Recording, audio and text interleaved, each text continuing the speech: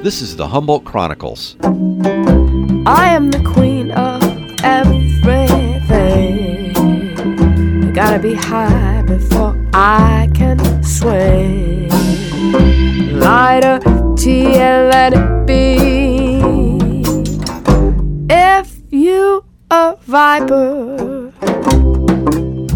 I'm Chuck Rogers with producer Larry Trask and Comet the Radio Dog. The Humboldt Chronicles is made possible by Savage Henry Magazine and Comedy Club. Much appreciation for your support of the Humboldt Chronicles. This is the 46th episode of the Humboldt Chronicles, and in this edition of the Chronicles, we'll be discussing what's in the middle. The outdated term middleman explains it, so does intermediary. In the cannabis industry, what you find in the middle of the supply chain is a distributor. What is that, Larry? A distributor can be thought of as an agent of the cultivator, for example, one that offers a number of different services, processing, packaging, marketing, shepherding product through the testing process, transportation, and sales, though not all distributors provide all of these services in every instance. There's a variety of different ways they go about it. The post-Prop 64 regulatory regime requires that cultivators go through a distributor, at the very least as an agent for getting their products into the hands of retailers.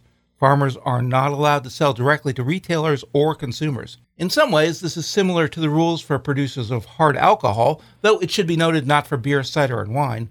Although distillers get a break that cannabis producers do not. Distillers can sell limited quantities directly to consumers.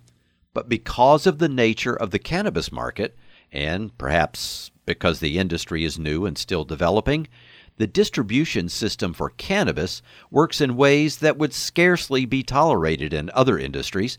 Consider this scenario. A farmer delivers her crop to a distributor, hoping to get it into retail outlets in the Bay Area or Los Angeles. The distributor accepts the crop on the front, on consignment. No money is paid to the farmer at this point. Maybe some general terms are discussed, such as the desired price per pound and the desired time frame, or maybe terms are not discussed at all. Different distributors operate in different ways, and no part of this transaction is done through a contract. It's all by verbal agreement. The distributor, in our hypothetical, is not terribly good at communicating, so the farmer hears nothing for more than a month. During this time, the distributor tries to sell the crop to dispensaries down south, but because of oversupply, let's say, they can't sell all of it, and what they can sell commands a price far below what the farmer was hoping for. So, at some point, most of the crop is returned unsold to the farmer, along with a promise to pay the smaller than expected revenue for what did sell some number of months into the future. This hypothetical is not representative of every such transaction in the cannabis industry, but based on our discussions with a number of people who have direct knowledge, it is far from rare. Who could do business like this? Right? It's worth pointing out that not all states that have legalized cannabis have adopted this model, and certainly many other industries don't operate with a legally required distribution scheme. So to try to understand what seems to be a cumbersome and expensive supply chain, we talked with two people with experience navigating the system. Tara Gurley of retailer Proper Wellness Center in Eureka and Rio Dell, and Shenell Kress of humboldt.farm in Bridgeville. First, our conversation with Shenell. We do everything on the farm from cloning to cultivating to now. As of last year, I teamed up with a few farmers and we started our own distribution company. It actually fizzled out last month, was the end of our license, but that's how these things go because distribution is really hard. But I was packaging, labeling, even doing sales connections to dispensaries and driving as well. So we did everything from clone to sale, not directly to consumer, but to dispensaries.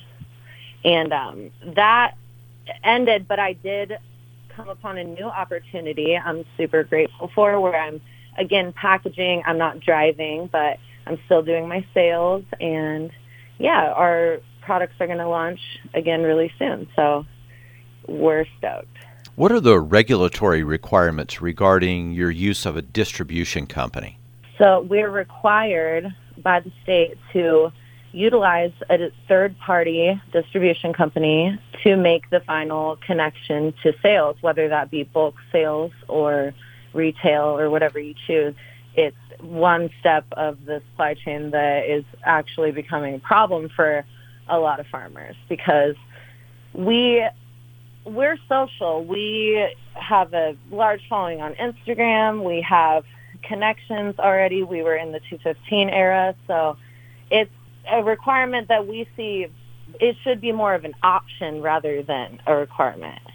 When you say there's a separate license for processing, what all does processing involve? So we can cut the plants and dry them at our farm, but we cannot trim on site anymore. We can't have a bunch of employees. We don't have the proper building or permits to do that. So we have to have a third party do everything after us. Like they take it off the farm, they trim it, and then they just give us our numbers, and then it goes to distribution and then on to sales. So really it's kind of out of our hands after harvest, which has never been a thing prior to Prop 64. So it's been really difficult overcoming having a third party take on your entire crop you worked all year for.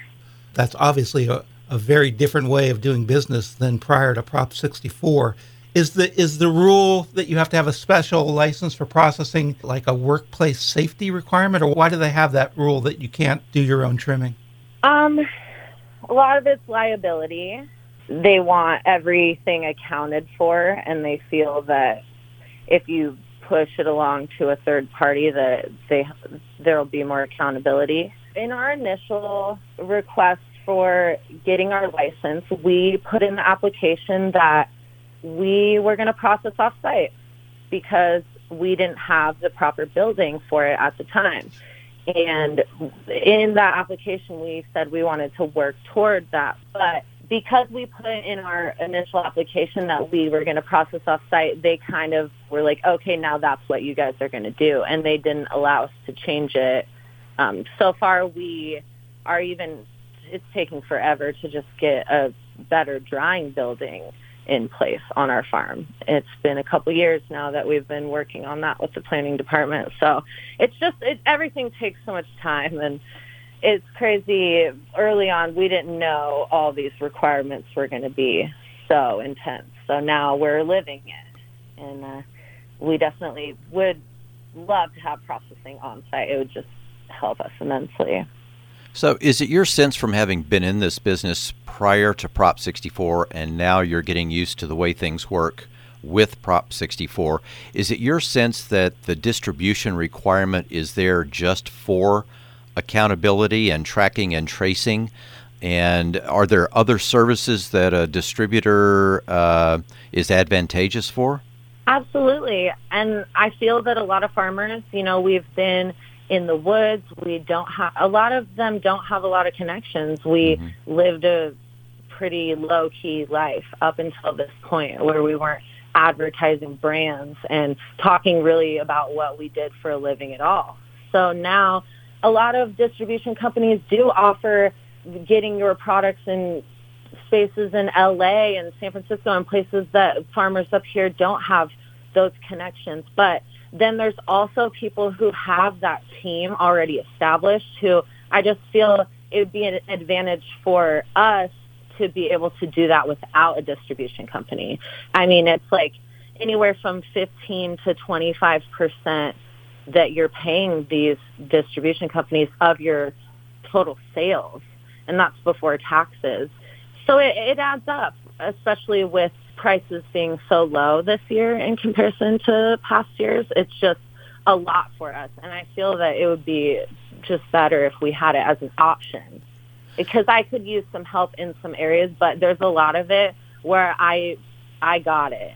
I could do that part, and I would be responsible for taxes and everything, but they don't allow us to take that on, so it's been a problem. So if it were optional, do you think that there might be a lot of cultivators who might use a distributor for part of what they produce, but then they might, as you say, with connections you already have, move that product in another direction with the connections you already have? Maybe you would use it would be a hybrid. You would use a distributor for some and just your direct connections for others.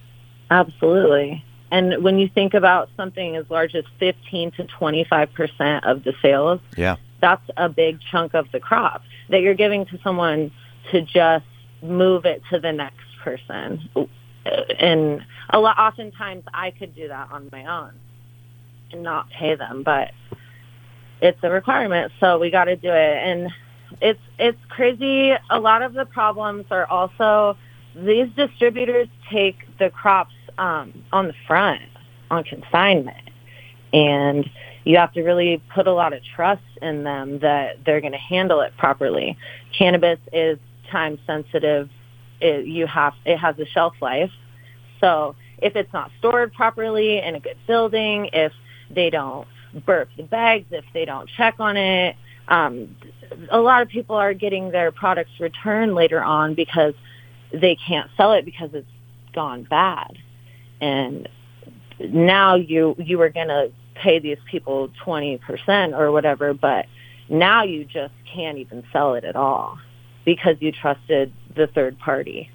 Would it make a big difference in your business if you were able to just sell directly to consumers or directly to a dispensary or directly to someone at, say, a farmer's market if you had a vendor booth there?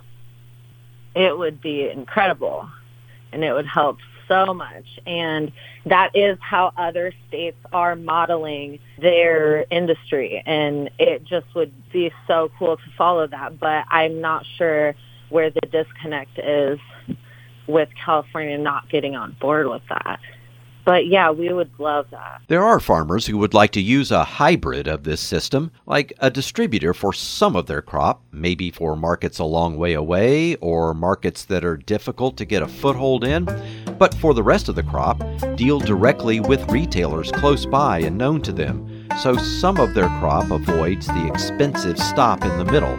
We'll talk more about that next. Back in just a moment. This is the Humboldt Chronicles. Welcome back to the Humboldt Chronicles. If you're just joining us, we're speaking with Shenell Kress of humboldt.farm in Bridgeville about distributors, the middle of the cannabis supply chain where a crop can linger in a kind of limbo between cultivation and retail sales. Limbo is a required stop. Sometimes the required use of a distributor is a win-win for farmer and distributor, sometimes not. Still, there's no choice in the matter. But some cultivators wouldn't mind sending some of their crop in that direction anyway. It turns out that there are distributor services that some farmers see as advantageous, and that's where we return to our conversation with Shenell Kress. I'm thinking of other industries where there isn't a regulatory requirement that businesses go through distribution companies, and yet they do anyway. Are there services that distribution companies offer that you would use anyway, even if you didn't have to? I'm especially interested in the ability of distribution companies to get your product in markets that are far away from Humboldt County. For sure. And I would use those regardless of the requirement or not. I mean, I have connections to Los Angeles that I had no distributors in the area, and if I could take my products down there easily and have them distributed, I would. But so if I use a local Humboldt County distributor, I have to pay them regardless of where they take it. So if I'm going to use my local distributor to take it to LA to another distributor, now I'm paying multiple people, and that's just out of the question. So, I mean, definitely you want to pick a distributor that's doing work outside of Humboldt County. I mean, we can sell quite a bit in this area, and we have a good support network, but you got to get out of the area, at least to the Bay Area. So you want to pick someone who's doing a lot and doesn't have to pass it on to the next person to then add money. And you want your products to hit the shelves at a reasonable price. If it gets to LA and it's twice as much because it was handed off to so many people, it's not going to look good to the customers, and they're not going to want to buy it. So, yeah, it's a mess at this point. Is there much of a delay between your delivery to a distributor and payment that comes back to you. We've interviewed farmers over the course of the years here where some have said that that's been a problem. Have you noticed that? And if so, is it still the case? For sure, it is. Especially when they say they're going to sell it next week or whatever day they give you, and they actually don't go through, the sale doesn't go through, and now they're just holding your product, and you can't pass it on to somebody else. You can't try with anyone new until you get it back. And a lot of them refuse to give it back for a while. But even when it is sold, they have a lot to do. They have to pay the taxes with it and then invoice you. And there's so many employees at a lot of these bigger ones that it absolutely takes a while to get the word back to the farmer that money is ready.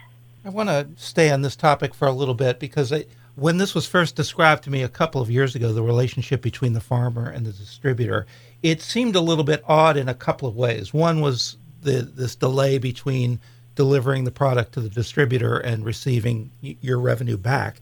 But also, I was told by this farmer that we talked to that in some instances, even the terms could change. In other words, they would make an agreement up front for, X number of dollars. And by the time the final sale was made to the dispensaries, that the price was lower or was different. And it struck me that this isn't the way distribution services in other industries work. Typically, you make an agreement with a distributor, and that's your agreement, and the terms don't change. So I'm curious if it's still this type of deal where you're not 100% sure what the final terms are going to be until it's all said and done. I feel that distributors aren't including prices and terms anymore because of the cannabis industry changing so rapidly, and it's unpredictable what the price is going to be in a month. And that's scary to think about as a cultivator and someone trying to market products, but it's the reality of it. So even in past years, trim was the easiest thing to sell. And it was an instant sale after harvest that you could sell your trim. But the companies I've worked with in the past are even like the price is half as much as it was last year, and they weren't going to pay you cash up front anymore because they have to show it around and see what they're going to get for it. They're not sure what they're going to get this year. This year is the most uncertain, I feel, by far, as we've gone along with legalization. So it's pretty scary, but I just think that most distribution companies are moving forward, aren't going to make any promises with cash prices until they actually see the money in front of them.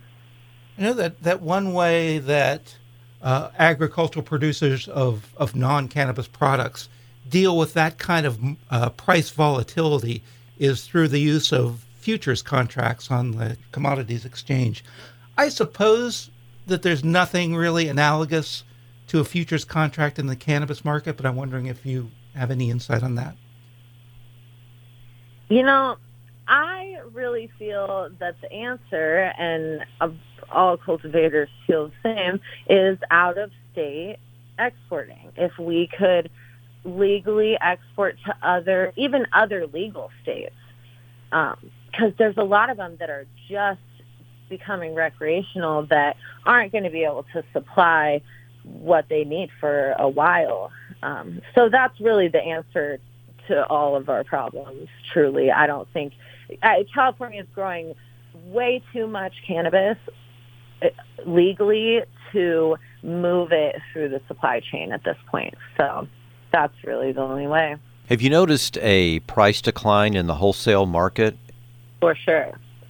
I'd say as much as half as much as last year we were getting for our products. So we actually are jarring all of ours this year, and I know a lot of farms are so lost and still sitting on last year's bulk. So it's pretty scary. We aren't sure the right answer to either wholesale or jar or what to do really, but I know that it's hard to even get an offer at this point for your bulk, for COD at least, for cash. And so if you want to front it to a distribution company, and it's scary to maybe not get paid, but yeah, those are really the only options. But wholesale is definitely very down this year. Is that because of oversupply? Absolutely. It was said that there's like 4 million more pounds grown than can be sold in California. If you're comparing it to last year's sales, it's 4 million more pounds going to be produced this year than was sold on the market last year. Which gets back to what you were saying about being able to export to other states, which gets us to federal legalization. And, we hear that maybe that'll happen, maybe it won't. We don't know. What do you hear? I mean, I'm hearing that it has potential, but I think that it's going to take a while for that to even get established. It's even the first year, they're not going to just okay us to send it off to other states. There's going to need to be a lot of accountability once again for the supply chain, and I'm not sure how they're going to put that all together, but I think that it's going to be years out before out-of-state export is even an option. Based on your experience, both as a cultivator and as a distributor, what would be, one or two regulatory changes you would make that you think would make the system work better or more efficiently? Well, I think in general, the price of distributing would need to come down.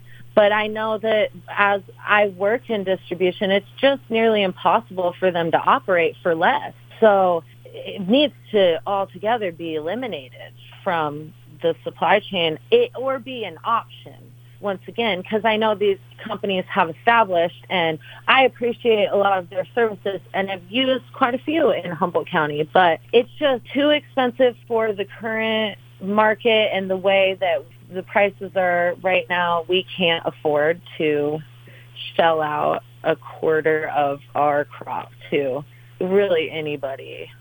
We're already doing that in taxes and whatnot. And I think that accountability in distribution, like terms are cool and in contracts, but these farmers don't have money to fight you in court. It's often worth less. Their crop is worth less than what you're going to pay in litigation fees. So it's really sad to see these farms lose their crops to companies who just go under or don't know where it is, or the distribution companies take on quite a bit too much. They make a lot of promises like, oh, we'll move your whole crop, just transfer it to us, and then they get it, and it gets lost in their thousands of pounds that they have for the year, or it gets returned later. So some sort of more accountability in distribution would really help farmers. Something we've also been reading about recently, and we mentioned this on our show last month or the month before, is that Prop 64 gave local jurisdictions, counties and cities and towns, the option to accept this or maybe to opt out. And so there are a lot of places around California, which is a big state, as we all know, where there still are no dispensaries. There still is no way to get into this business, but more and more are beginning to legalize it in their areas. Are you seeing that make a difference, or is that just going to take too much time to solve some of these current problems? It definitely helps. Sales aren't great, though, because a lot of new brands are popping up every year, and all of these large corporate farms are expanding every year there, and the state is allowing it. So I just feel that as many dispensaries pop up in California, it still isn't going to be able to handle the load that we are growing, and it's going to be a long time before we can. Shenell, tell us what you see for the future. Look down the road, even just 6 months or a year or 2 years. How do you see this unfolding? Sadly, I already am seeing farms that I believed in and looked up to dropping off and stopping cultivating. And not jarring this year. And there's just so much uncertainty that the farms by far are getting the worst of it. And, distribution still makes their percentage, and dispensaries still sell it for the same percent markup. And it's truly the farms getting the worst of it. But in the next couple of years, I see small boutique farms becoming less and less of a thing, and just big corporate brands continuing on. And it's really sad to say that, but I do see it in front of my eyes every day. Wow. That's something that would hit Humboldt especially hard. For sure. Obviously, one element of oversupply is the legacy market, or the unregulated market. And I'm just curious if you have any thoughts, what needs to be done to mitigate the effect of the unregulated market on the regulated market? The taxes is by far the biggest problem for the unregulated market still existing. And when the consumer pays up to twice as much in the dispensary as they would on the street, which is what they've done for a very long time, they just will go back to what they know and what they can afford. And a lot of that is, distribution is adding a chunk of money. Then we have taxes, we have state and county taxes, excise taxes. I mean, all these things end up, the consumer has to pay for them. So the prices in the dispensary are just sky high, and everybody knows that. We'll get the perspective of Tara Gurley next. She's a founder of retailer Proper Wellness Center in Eureka and Rio Dell, and is also just getting into the distribution business. Our conversation with her in just a moment. You're listening to the Humboldt Chronicles.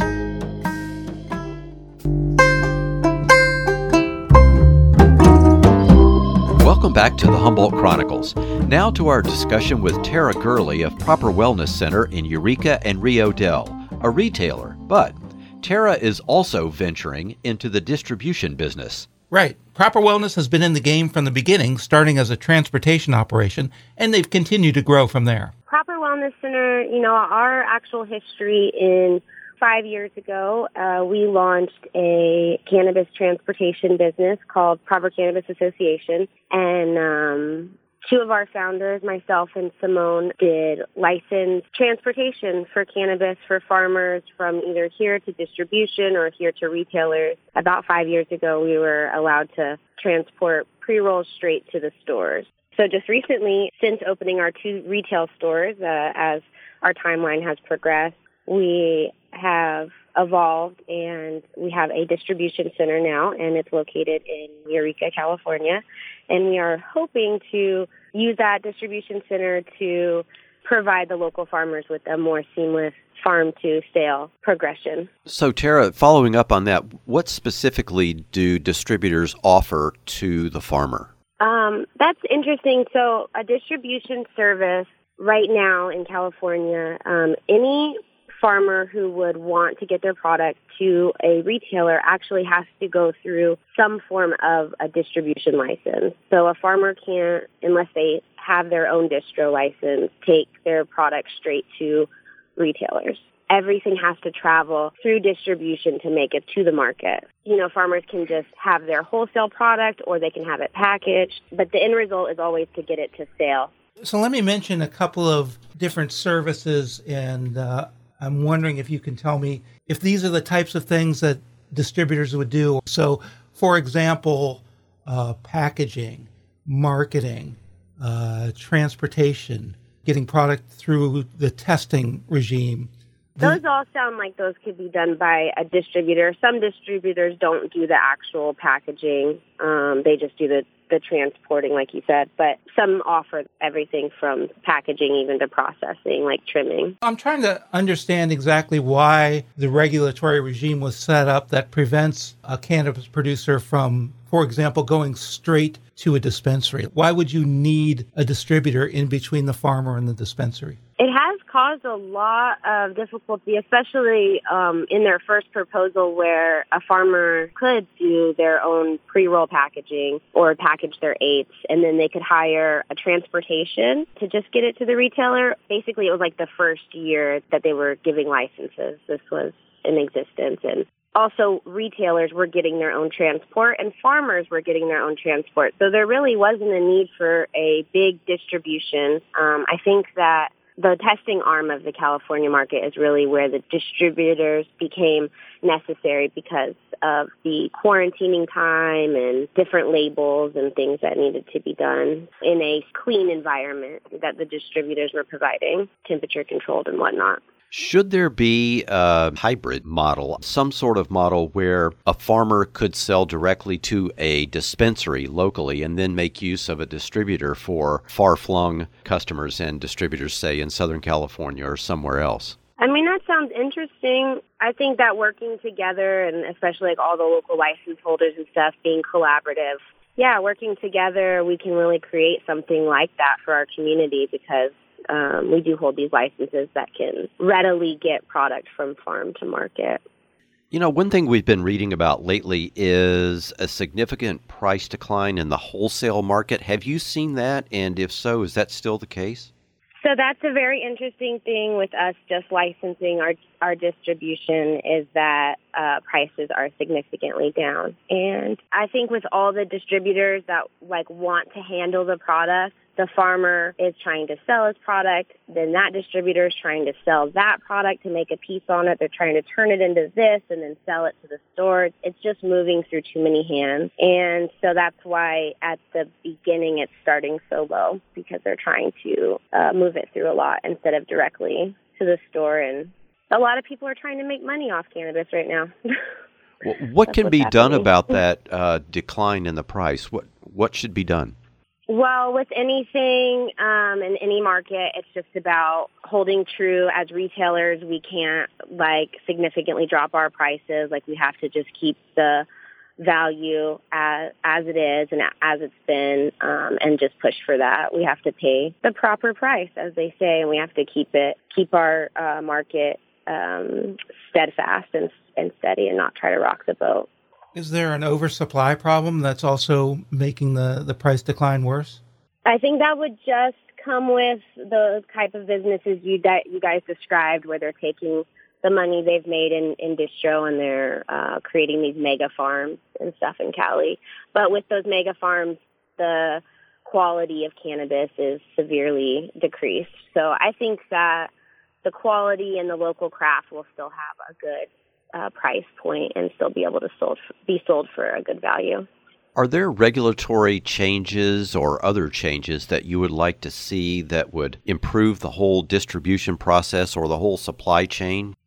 I think Eureka has made some changes in their ordinances that is just a more relaxed system, and it's getting something like where you have multiple licenses at one location is significantly easier. So I think just making it not as an expensive a buy-in so that these real craft cannabis producers have a chance in the market. When I imagine a young business entrepreneur, they could start a candle store for a couple $100.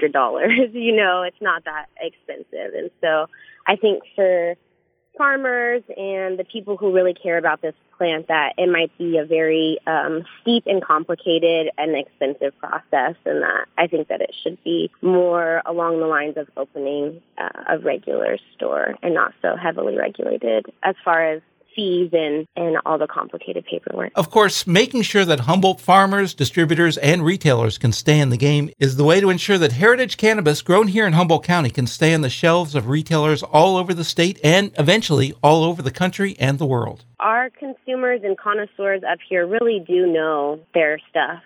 And when they come in and they try these overproduced, large-scale products as opposed to the beautiful stuff coming out of Humboldt, you can really see that difference. And so hopefully these locally owned clubs that are here in Humboldt continue to do that and showcase the local stuff because it's really special and beautiful. And I think even an unskilled eye and nose could really see a significant difference if they came in and checked it out.